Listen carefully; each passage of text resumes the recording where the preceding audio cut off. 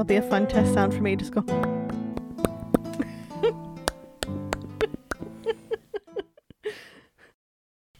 Hello, and welcome to the Michigan Murders. I'm Laura. And I'm Stephanie. So, I feel like I should address the elephant in the room right away. Just say, yes, we've been gone for a while. Quite a while. Yeah. Family stuff. Our grandma got sick and then passed away. So we just took some time off. Man, I don't know what else to call it. Just Much needed time off. like a mental health reset. Right. Because no matter how much I like researching and learning about stuff and maybe reading about some murder, I didn't feel like it when all that was going on, honestly. It was like the last thing I wanted to do. So. Ditto. But now, we're back. This is the way you say, and we're back. And ladies we're back. and gentlemen, with murder. To talk about murders. And actually, if I remember right, I think I'm first. Yes. As As far as I remember. That's a guess, because it's been so long. I'm guessing the same, because I was thinking that before I jumped on the computer to do this. Yeah. I was thinking it was you. Like, months it's been. And I changed my setup. I have my little Nest going on. I'm recording from bed, and it's kind of nice. I did this for other podcasts, and I was like, ooh, I'm going to continue this where I can. Because one, it's on the opposite end of the house, so I don't have to worry about noise. I will say that this chair is a lot squeakier than my other chair. So that should be fun, and I'm sorry for that. At any time we're speaking, if you just hear like a burp, it's just Stephanie's chair. It's this squeaky chair. I need to get a new one for this room. Mine is much better in my office, like noise-wise. Every time I shift even a little bit, it sounds like I'm having an issue when I'm not. It's hard to beat a good office chair. That's for sure. That's what I learned when I got my new one in my office, and I got a Lazy Boy, and I was like, oh man, I just deprived myself for so long. Yeah, definitely.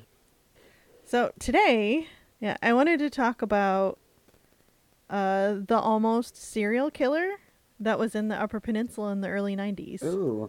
I did not know about this and was completely shocked. David Allen Goodrow was born November 19th, 1955. He was an honor student who excelled in basketball and golf and graduated from Houghton High School in 1973. He went on to attend Michigan Technological University, where he got a bachelor's degree in forestry. I mean, that's a weird choice for there, but okay. I just think of Michigan Tech, like technology and forestry. I didn't see them correlating. Right. After graduation, he married and left the area. He had jobs in Aurora, Illinois, and downstate Michigan before returning to the Upper Peninsula. And they just kept pointing out in everything I could find on him of how he was a family man who never drank or smoked, and he helped raise 2 children, regularly attended church at Calvary Baptist Church, and he played softball in the church league. He was a federal employee working for the Social Security Administration. However, Goodrow had a dark side that would eventually show in, like, the craziest way. So, on June 25th, 1991, a decomposing female body was found in the Portage Canal by a fisherman. It was found that her body had been floating in the water for 15 days, and after the Coast Guard recovered her body, she was identified as 20-year-old Kathy Nankervis. She was a Lance resident, a mother of 2, and she had cerebral palsy.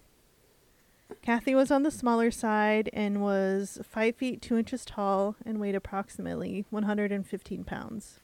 It was later found she was a client of Goodrow's, and he abducted Kathy from her home on June 12th, 1991, after peeking through her window and seeing her sleeping naked on a couch.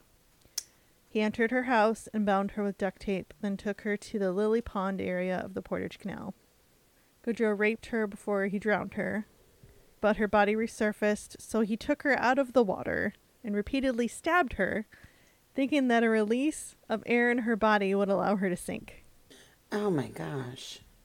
Right? Like, not enough I don't know. Not enough that he raped her and murdered her, but also, like, let me stab your body so you don't float. However, Right. Yeah. But he messed that up too, because he didn't puncture her stomach, and the gases that it contained later raised her to the surface. That's why 2 weeks later, the fishermen discovered her body floating in the canal. When Kathy was reported missing by her family, authorities were not sure if it was going to be a missing persons case, a homicide, or a suicide. Friends reported that Kathy was recently depressed. She had 2 children, little social life, as well as cerebral palsy, which caused slurred speech and other disabilities. The discovery of her body, however, made it clear to police what happened to Kathy. On January 21st, 1992, just 7 months after the Kathy and Incurvers murder, Goodrow struck again. Jody Watts was a student at Michigan Tech's campus. The former high school track star was studying biology at the university where her father was an administrator. While jogging in the late night hours on a cold winter evening, Goodrow grabbed Jody near the Houghton Municipal parking garage on Sheldon Avenue. He hauled her further into the garage where he raped and repeatedly stabbed her. Goodrow suspected that she recognized him, and he knew that he would have to kill her to avoid being caught. Goodrow had some fucking audacity, because the murder took place within 100 feet of the police station. Fucking wow, man. It was right there. And her Ballsy. body was found that morning. As this was the second murder in the area within the 7-month period, it sent shockwaves to the community. Women in the area started locking their doors. Michigan Tech took quick action in the wake, and the university president authorized campus police to carry firearms, feeling it was necessary in order to provide extra security on campus. The community was also on high alert, and the local Kiwanis Club offered a $10,000 reward. Can you imagine early 90s? This was like, just imagine a time before cell phones, before high-speed internet. Kind of a smaller community, like, even around here, a lot of the times people don't lock their doors unless they live in town, more of a city setting, and at the same time, you may not lock your door until night, so. We're going to circle back to that because I've got a story about something that happened with Grandma and Grandpa and Jim, but I'm going to wait until your story's done. Yes, after I'm done, definitely you have to. Pastor of the Good Shepherd Lutheran Church, Chris Hamner, said about Jody she was a good person, bubbly, smiling, didn't let things get her down. At the time, Kathy and Jody's murders were the first in the county in over 25 years. So imagine going from nothing to suddenly 2 women have been raped and murdered in the community within 7 months.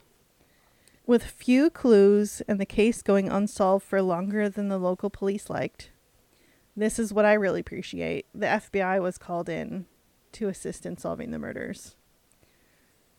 I always appreciate when a community does that.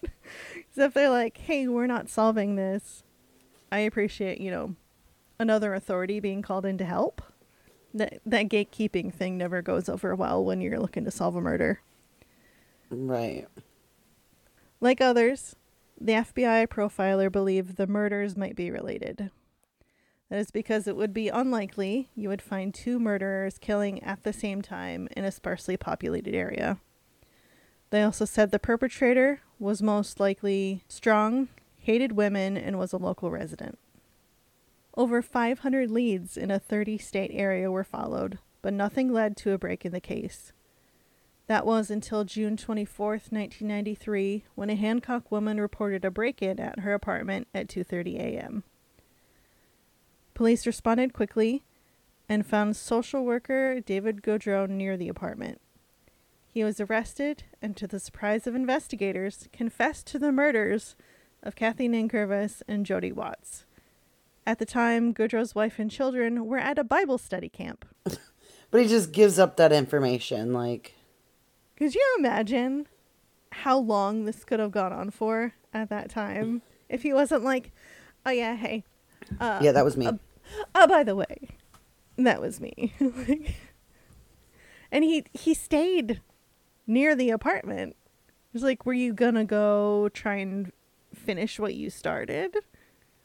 Like, why were you still hanging around the area? It doesn't make sense to me why he stayed there. And while his family was at church. A Bible study camp. Yeah. It's like, what? What? I mean, I'm glad he confessed and said he did that. Right. But, like, what the hell? Gaudreau hired attorney Mark Wisty from Marquette. However, having already confessed, there wasn't much that could be done as far as defense. Obviously. He already kind of gave himself up there. So, of course, they tried for the good old insanity defense. But the exam done by the state didn't help, and he was declared competent to stand trial. The defense had a second exam done, and that said the opposite. So a third was done, and again, he was said to be fit for trial. Douglas Edwards, the prosecutor at the time, said, "We had a beautiful confession. There was no chance of acquittal. The man claims to be religious, and he thought pleading guilty was the right thing to do." During his bench trial, Gaudreau described the murders, seeming indifferent. After being asked by the judge if he had reflected on the charges, Gaudreau said, "I felt I was influenced by satanic forces at the time of the crimes." Like, seriously, dude? Why is that so many people's defense? Like, Satan made me do it. Yeah, okay. Yeah, that... Two things that you just mentioned actually happens in my story, too. Oh, really? For today. Jesus. So... Right. Jesus, make it stop. Jesus, what's going on with these people? And sorry about my cat. She is playing in plastic bags and chooses this moment right behind me to do well, of course. All right, where was I? Trying to read over my microphone. It's fun. Gaudreau's co-workers and wife were shocked. At the time of his arrest, his wife said, "I knew he had been arrested, but that's not Dave." I guess that's why they point out, like, he had a good job. He had a wife and kids. He went to church. He was, like, church baseball league or whatever it was. And completely shocked by, oh, yeah, this guy murders in his free time. He's psycho. Apparently. Yeah. Right. So Gaudreau pled guilty to 2 counts of homicide, murder in the first degree, premeditated, and was sentenced to life in prison on January 28th, 1994. Gaudreau is currently serving in the Saginaw Correctional Facility.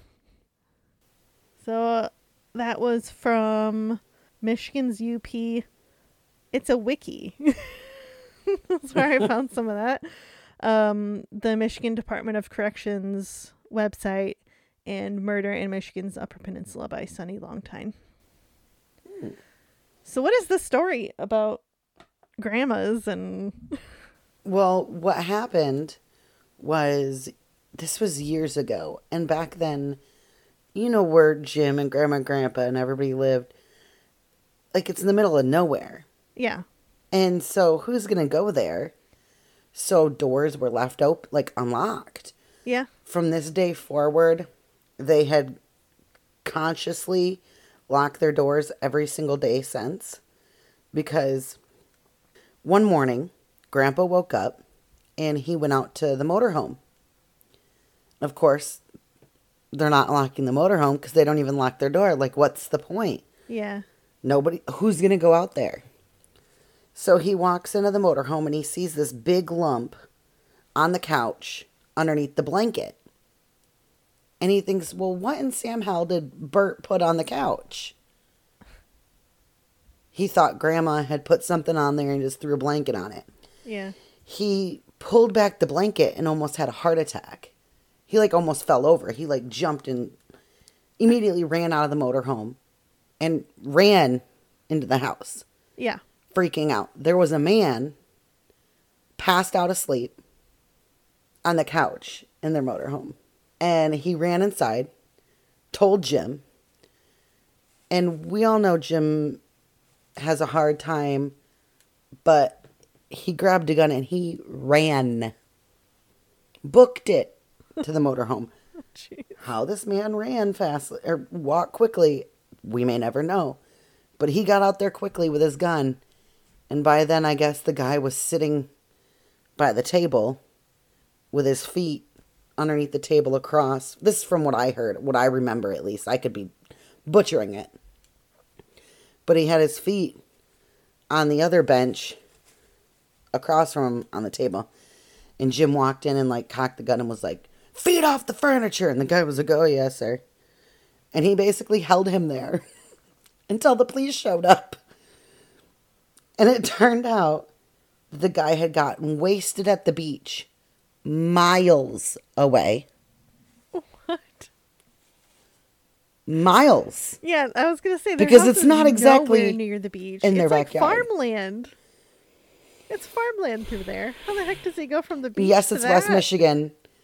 Right. Yes, it's West Michigan. But it's going to be miles, a few miles before you get to the beach. Yeah. Like 3-4 miles at least. Yeah, he walked from the beach drunk. And I guess his feet hurt and he thought, this is a great place to lay down for the night. And woke up with a gun in his face. Like, what are you doing on my property? So from that day forward, I wonder when that was. they made sure. I remember waking up one morning and being told this. And I mean, this is when we lived 2 miles away from them. And so my mom and I are sitting in our living room like, what? Like, no thanks. And we lived like just a few miles down from the jail.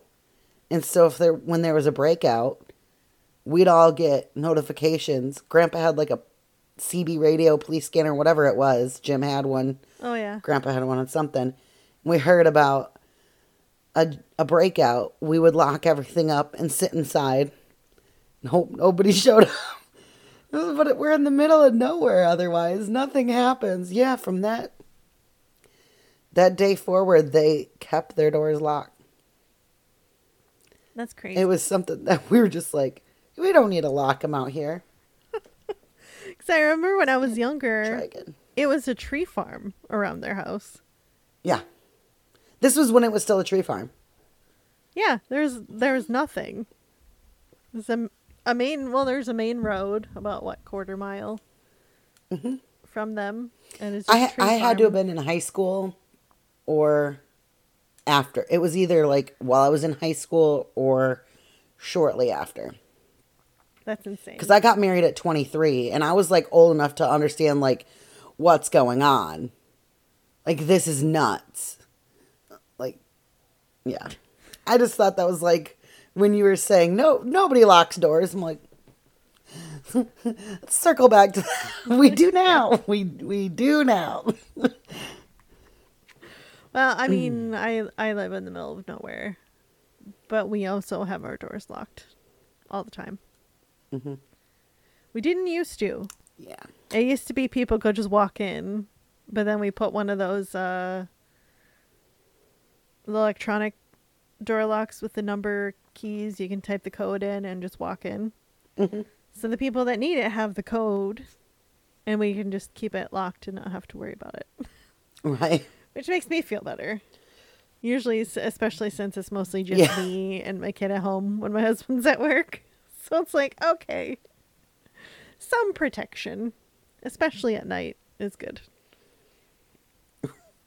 Right.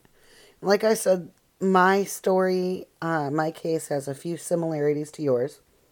Multiple deaths, blaming it on Satan or a devil or an app in this case, and the devil. It's something else. This is the case of Jason Brian Dalton, who was born June 22nd, 1970. Dalton was identified by police as the suspect in the 2016 Kalamazoo mass shootings. Now, I remember when this was all over the news. I watched all of it. Well, yeah, that was closer to you than me. Somehow, I don't remember this. I don't know how I don't remember this, but I don't.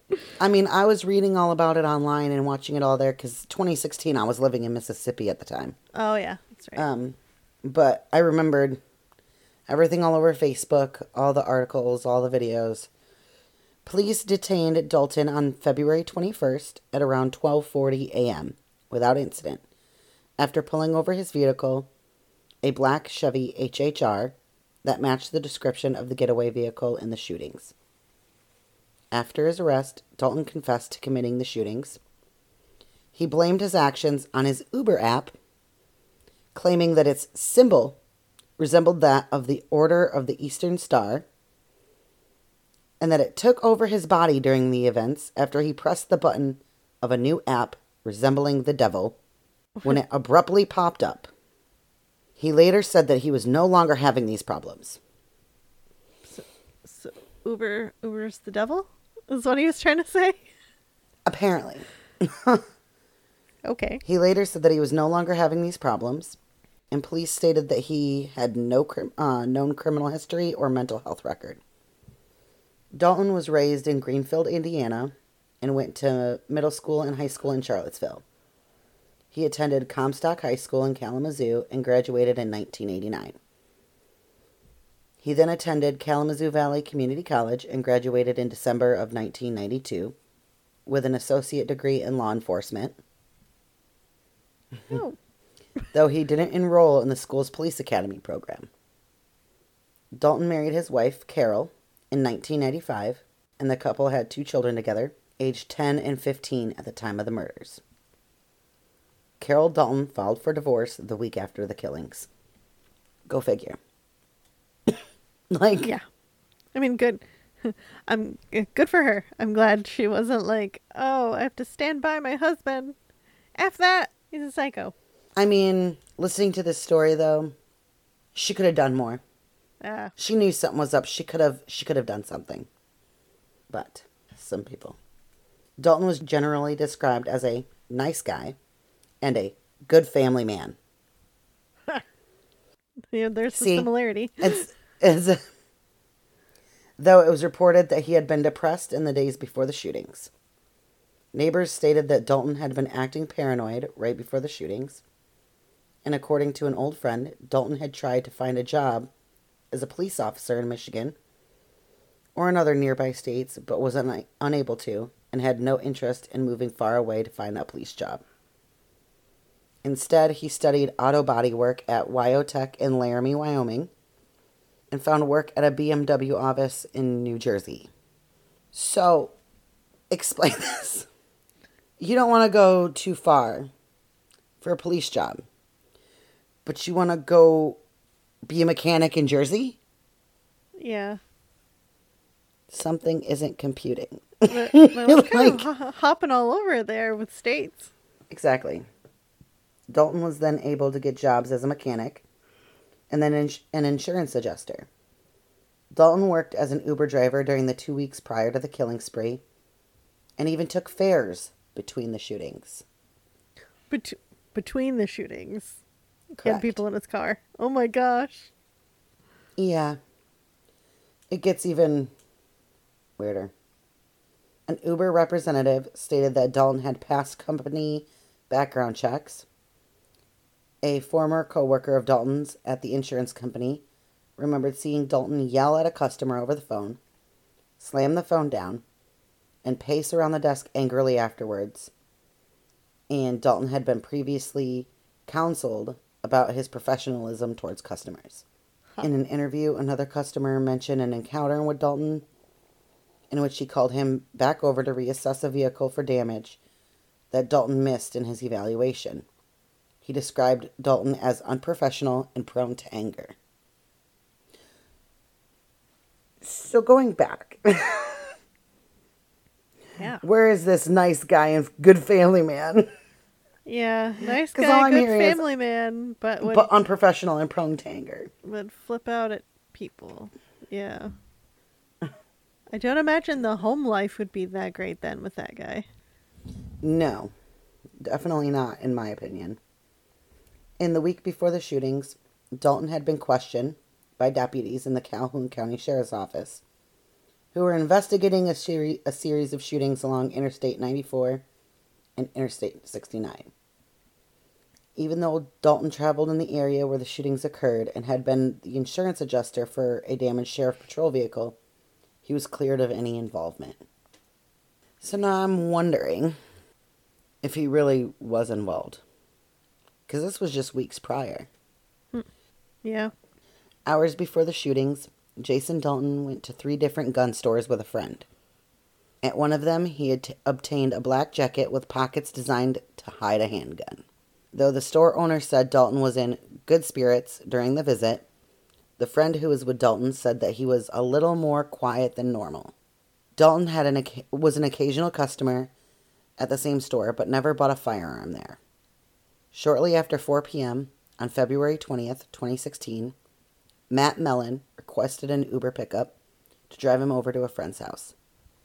He was picked up at 4:21 by Dalton, who was driving a silver Chevy Equinox. Now, why you gotta drive my dream car? How dare you? During the drive, Dalton received a call, and after finishing, he reportedly started driving crazy. At one point, he entered into oncoming traffic lane, drove through a median strip, ignored a stop sign, and sideswiped a Ford Taurus. Oh my gosh. Yeah, all while he ignored Mellon's pleas to stop. When Dalton stopped at a stop sign, Mellon jumped out and called 911. He gave the dispatcher information about the Equinox, including its license plate number, and the dispatcher put out a be on the lookout notification on the vehicle. Well, yeah, he's got all the info on the Uber app where he can say who's driving you, what their license plate number is, what the vehicle looks like. He's got it all. Yeah. There were many calls to 911 by others before the shootings took place, all of which were ignored. What now? So, there's so many instances where this could have, turned out very differently. Yeah, how busy were the police at that time? Jesus. Well, it's Kalamazoo. Right. I was just about to say, well, yeah, it is Kalamazoo. At 4:34 p.m., Dalton returned home and then called his wife 41 minutes later, asking her for the keys to their Chevy HHR. They agreed to meet at his parents' house about 10 miles away, and on the way, Dalton accepted another pickup request at 5:15 p.m. from a woman who wanted him to pick up her boyfriend at a Richmond Township apartment complex. The shootings began around 5:42 p.m. when a woman was shot repeatedly in a parking lot of that apartment complex. Oh, jeez. Thankfully, she survived her injuries. Oh, that's good. Many people were shot. According to the woman, she was approached by a man in a vehicle that had a German Shepherd type dog in the back. The driver asked her if she was another person. When she replied that she was not, the man turned his car around and fired repeatedly at her. Oh my gosh. She survived by playing dead. Wow. Yeah. Approximately 15 rounds were fired. 10 shell casings were found at the scene of the first shooting. 5 children, including the woman's daughter, were there at the scene of the shooting. But they got away unharmed because of her efforts. Wow. Yeah. Investigators believe that Dalton's request for an Uber ride at the apartment complex had become botched. The requester had texted Dalton moments after the initial request with a correction of the address, which would have led him to another location in the same area. She later attempted to call him to follow up on the address correction, but he did not respond. A witness later reported seeing an Equinox driving so aggressively towards the apartment, at one point cutting him off at a southbound curve and risking a head-on collision. He later recognized Dalton on the news as the Equinox's driver. At 6:05, approximately 20 minutes after the first shooting happened, Dalton called a requester saying that he hadn't responded to her text and that he could not do the ride because something had come up. Huh. Right. You would think, after that, and then the news being of a shooting, you'd put two and two together. And then you have the guy's phone number. There's just so many ways that this could have gone so differently. 1 minute after the shooting, Dalton's Equinox was seen driving through a red traffic light at an intersection about 1 mile away from the scene. It hit another vehicle and left the scene, with the driver calling 911 to report the crash. At approximately the same time, a neighbor found the injured woman, who was soon treated by responding emergency personnel. Later on, Dalton allegedly met with his wife and children at his parents' home in Comstock Township. He explained to his wife that the Equinox had been sideswiped by a disgruntled taxi driver in a Chevrolet Impala, who fired a gunshot at him due to rage at having his business taken away by Uber. Okay. Right. It gets more strange. He then assured her that he called Uber and they were taking care of the incident. But then he also gave his wife a 9mm handgun, telling her it was not safe to be at the house without it. What? Is it Cardi B? Or is it Nicki Minaj? That's like, that's Cardi B. weird. That's weird. That's suspicious. Right. Oh, and more. Telling her it was not safe to be at the house without it. He also instructed her not to go to work and not to take the kids to school. Dalton then tried to leave in the Hummer H3, but it wouldn't start. So he took the black Chevrolet HHR that his wife had been driving. As he left, he reportedly told his wife that he could not tell her what was going on, but that it would be on the news. Well, yeah. Yeah, it would be on the news. What the heck? At that point, as a wife, where do you step in? I mean, I don't want to blame her, obviously, because it's not. It's probably where I check with the news, check with the police. Because something weird is going on. Just take his Yeah, if word you're for seeing it. things on the news The vehicle's all banged up. that might line up. He says a cab driver shot But it. now you're hearing about an Equinox on the news. But Uber is handling it? Right. Yeah. At the point where he's like, it'll be in the news, it'd be like, okay, I gotta find out what's going on. Right. Exactly.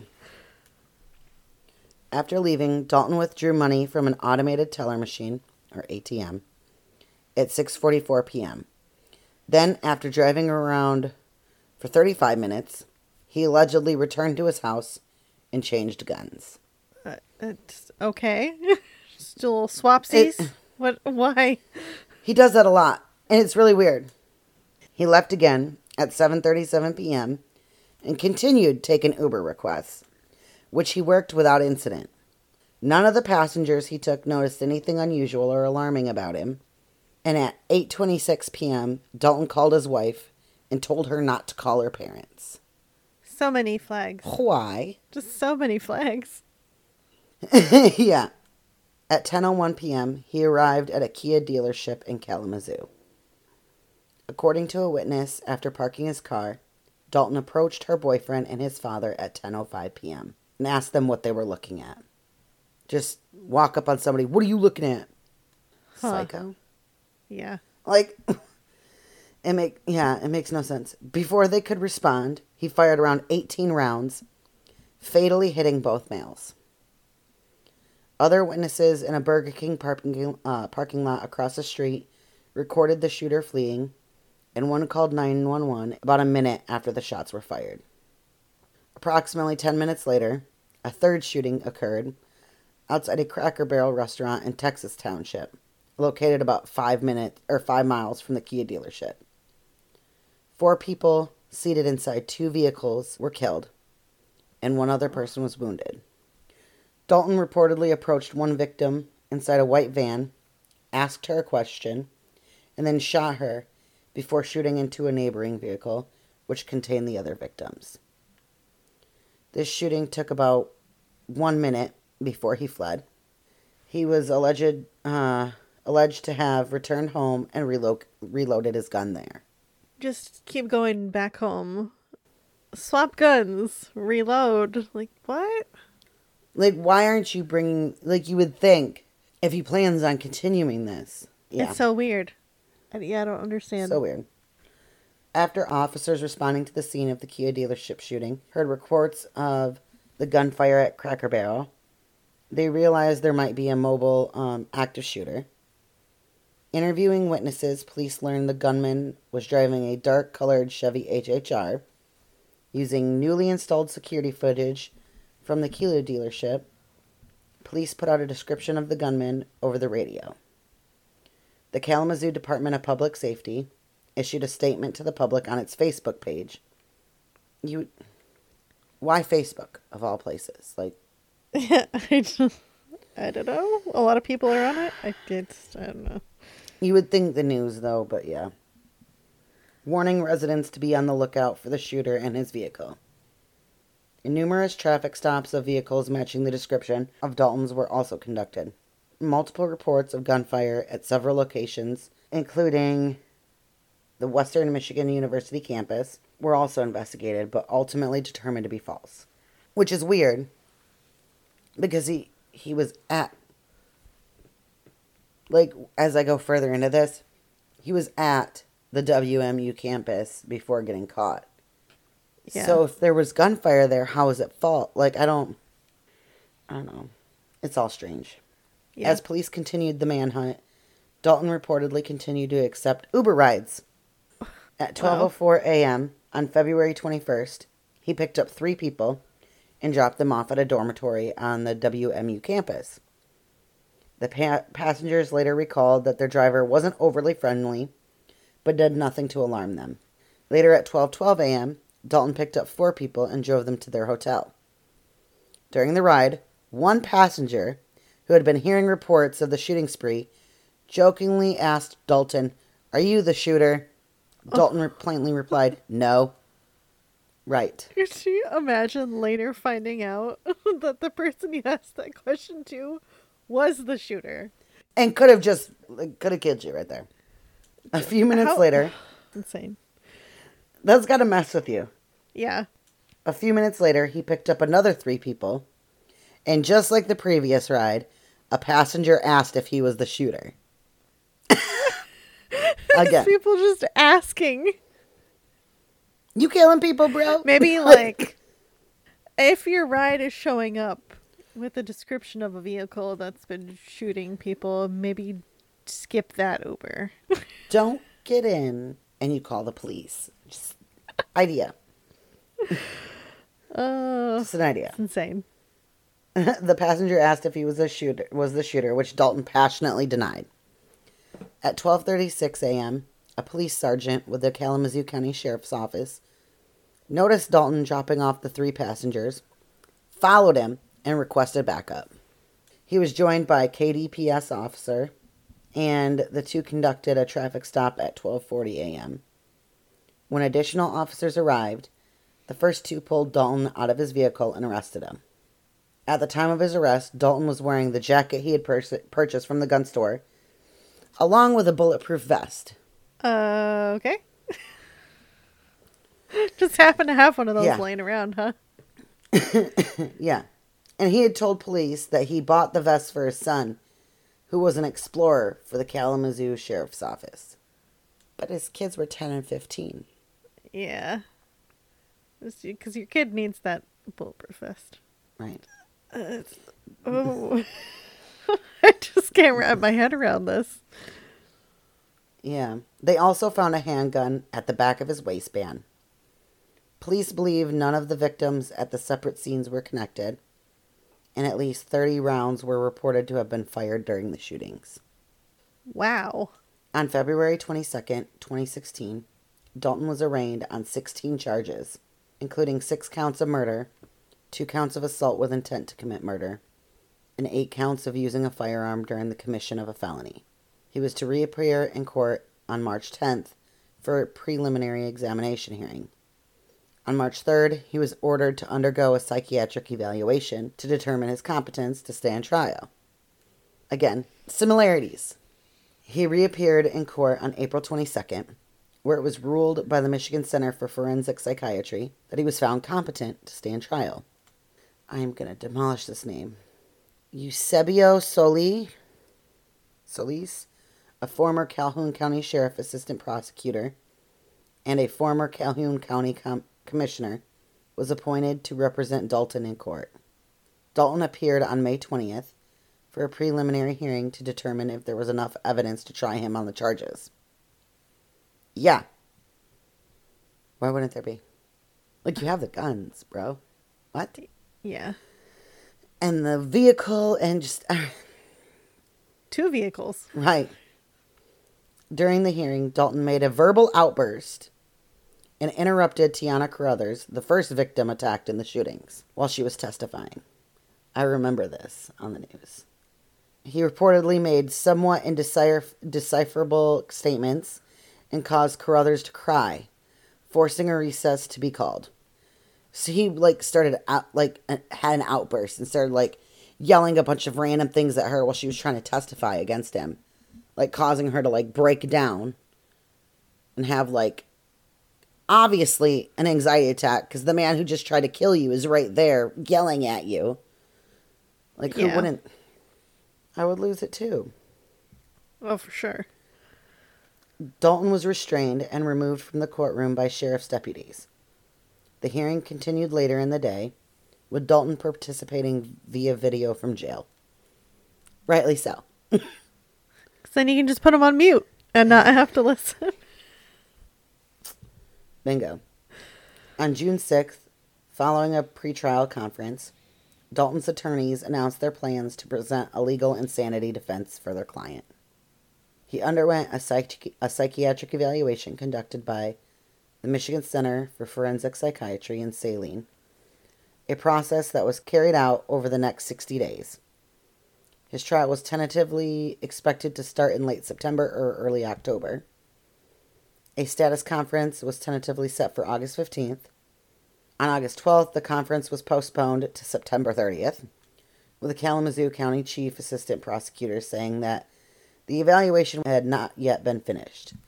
On that day, the conference was delayed again because Dalton's psychological report was not yet finished. How? This isn't something to just jerk around with. Get to it, asshats. Come on.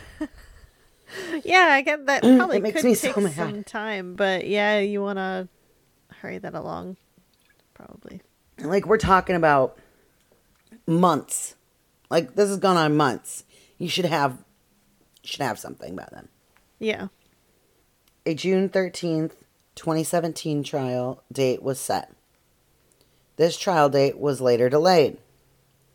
Jury selection was later scheduled to start January 3rd, 2019. So now we're going years. That is a long period of time. As I blink angrily. Yeah, was that a 6 month from June to January? Well, we're talking from April, May, because these all happened in February. It's his trials and arraignment started in February of 2016. Then all this psychiatric stuff. Now we're talking 2019. Huh. Someone's just sitting on their hands and not doing shit. I'm sorry. That's a long time, yeah. Yeah. With opening statements being scheduled to start January 7th, 2019. On January 7th, 2019, Dalton just pleaded guilty to all accounts against him. Apparently he was over it. You could have done that forever ago. Jeez. Listen, motherfucker. Yeah. You were just jerking around for this amount of time. Letting people waste all this effort or non-effort when he never planned to go through with that anyways. He didn't agree with his attorney's basis of not being mentally competent. So he just went ahead and I did it. Wow. Yeah, could have saved a lot of time and money just to do that from the start. But okay. Right. Yeah. On February 5th, 2019, Dalton was sentenced to life in prison without the possibility of parole. Dalton is currently imprisoned in the Oaks Correctional Facility.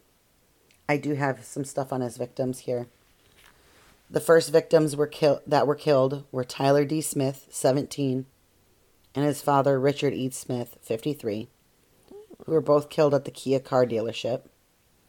4 women, Mary Jo Nye, 60, Mary Lou Nye, 62, Dorothy Brown, 74, and Barbara Hawthorne, 68, were killed at the Cracker Barrel. All 4 women were friends, and Mary Jo Nye and Mary Lou Nye were sisters-in-law. Abigail Kopf, 14, suffered several injuries at the Cracker Barrel, including a gunshot wound to the head. A 14-year-old. Yeah. He didn't care about age. Everything from 14 to 74. She suffered, several injuries at the Cracker Barrel, including the gunshot wound to the head. At the time of her shooting, she was accompanying victim Barbara Hawthorne, a close friend whom she called her grandmother. Oh. Yeah. She was initially reported dead, but later confirmed to have survived. Oh, wow. As of February 23rd, she remained on a ventilator and in critical condition, though she was breathing on her own by February 28th and was able to open her eyes by March 3rd. Kopf was discharged from Bronson Methodist Hospital on March 8th and transferred to the Mary Free Bed Rehabilitation Hospital in Grand Rapids, Michigan. Her skull was damaged during the Cracker Barrel shooting, and she underwent surgery at Bronson Methodist Hospital to replace the missing portion of her skull. 14-year-old. That's that hurts. Yeah. She had to undergo surgery again due to an infection induced by her previous surgery. Kopf was discharged on July 26th and allowed to return home, but had to undergo surgery yet again on August 17th due to a related skin infection. The surgery was successfully completed 2 days later. Tiana Carruthers, 25, was the first victim to be shot in the shootings, being shot 4 times in the left arm, legs, and back, but survived. Her shooting occurred in the parking lot of an apartment in Richland Township. Her arm had to be surgically reconstructed as a result of the shooting. In August of 2016, she underwent 2 further surgeries on her legs due to a medical setback. Wow. I'm glad the bastard's in jail, but shit, man. Yeah. Makes me so mad. Yeah. That's amazing she survived that. Yeah. And the 14-year-old. Jesus. Yeah. But something happening at that young of an age, too. It affects those of us adults. You know, if that happens to, you or me, that would, mess with us mentally. But imagine for a 14-year-old having to, remember that and PTSD and issues that she's got to deal with now for the rest of her life. That'd be awful. Horrific. Yeah. All right, well. Do you have any good news? The only thing I have to talk about is pickles. Well, my son's COVID test came back today. Yeah. And it's negative. Boop, boop. Yay. So that means we're good in this household, but we had to, according to his pediatrician's office, on the day that he got tested, Monday, they said we had to remain isolated for 5 days, no matter the results. Oh. Because his father was positive, and because he had contact with him a week ago. We had to stay home no matter what. But the funny thing is, you're going to laugh at this, okay? I know it's funny to laugh after all of this. Kind of need to pick me up. School tomorrow is getting out anyways at 12:30. I got the notification from the school. They're letting kids out at 12:30 tomorrow. And no school on Friday. Do you know why? COVID? No, there's a winter advisory. Oh. Oh, is it the a the winter 1-inch? storm warning. A new one, right? Because that one was last week. There's a new one where we're supposed to get 1 to 3 inches. Oh no. That is so much snow. How will you guys survive it? How will we survive 1 to 3 inches, Laura? That's just too much snow. That's way too much. I mean, yeah, they don't have the salt trucks and the plow trucks, but Well, I don't foresee this sticking anyways. what will you So all like, do? when I tell you I know this area, and I'm telling you, it's not likely to stick. The last time we had That's too snow, funny, like last week when it snowed, when we had our winter advisory, for those who can't see, I'm using like Air quotes. aggressive air quotes. Aggressive air quotes. It was a mixture of rain and snow at the same time. The roads clear. Everything shut down. Like I was driving and I was looking and it was like rain on the road. The roads were not slippery. Nothing was icing over because it was too warm to ice over. That's They're why not there used was a to that mix down there. of rain and snow. Everybody, like nobody was on the road. And I'm driving like going normal speeds. Like, where is everybody? Oh, you gotta stay home and that. Oh no, what are they gonna do? It's too much. Everyone was so scared. So scared. But yeah, I messaged you the other day because I made those ranch pickles from TikTok where you just put the ranch dressing powder mix into the jar of pickles and you let them sit in it first. And it's funny because I told you, I was like, I don't know. I don't know if I like these or not. But I went from like not eating, like my average pickle consumption, less than one a day. Like it was like one a week maybe. But I've eaten at least one pickle a day since I made them. So I guess I liked them. But I added a little bit of cayenne pepper and some of those dried chili flakes also just to make them a little bit spicier. And I've let them sit longer. So yeah, I think I like them. But I'm still in that weird phase of like, do I or do I not? But I keep eating them. So I guess I like.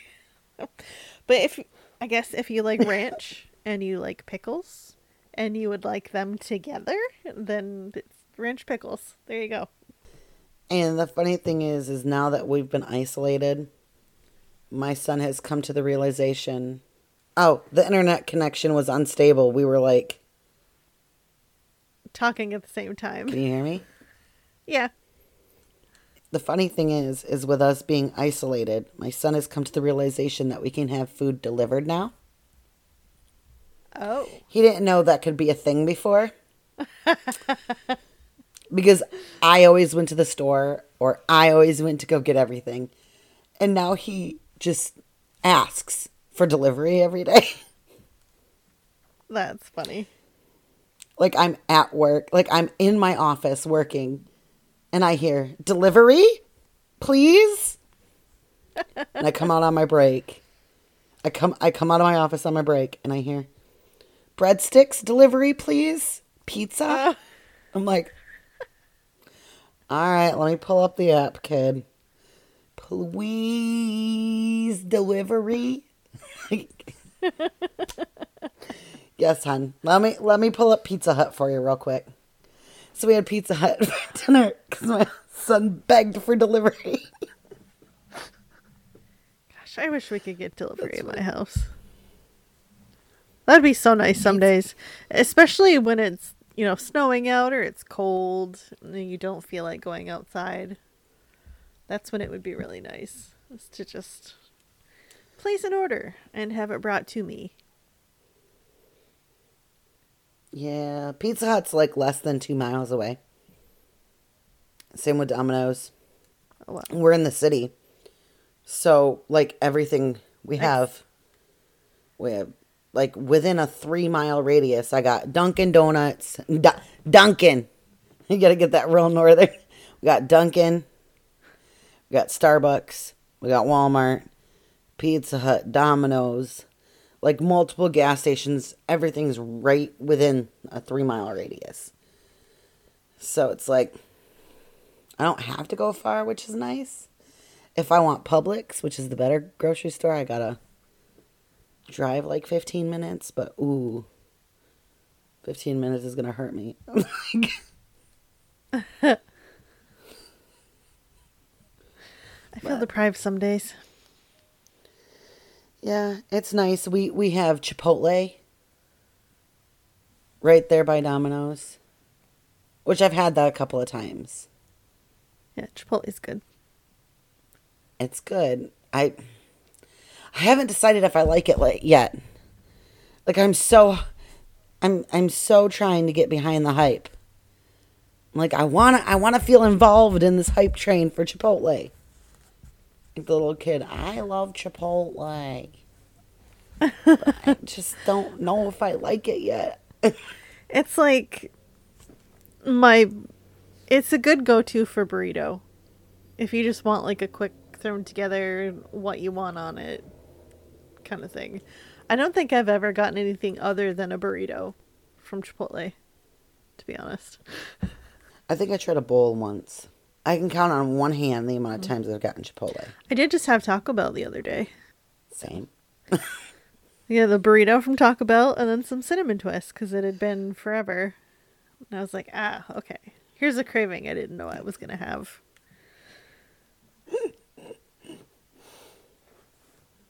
Yeah, we have that close by too. It's crazy.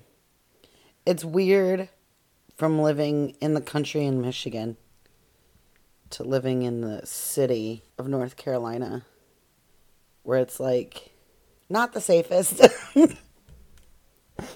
Yeah. It's like I live in Kazoo, man. It's like I live in Kazoo. The Kalamazoo of North Carolina. That's where I'm at. I mean, yeah, at your old job, one of the chefs was murdered. So, Yeah.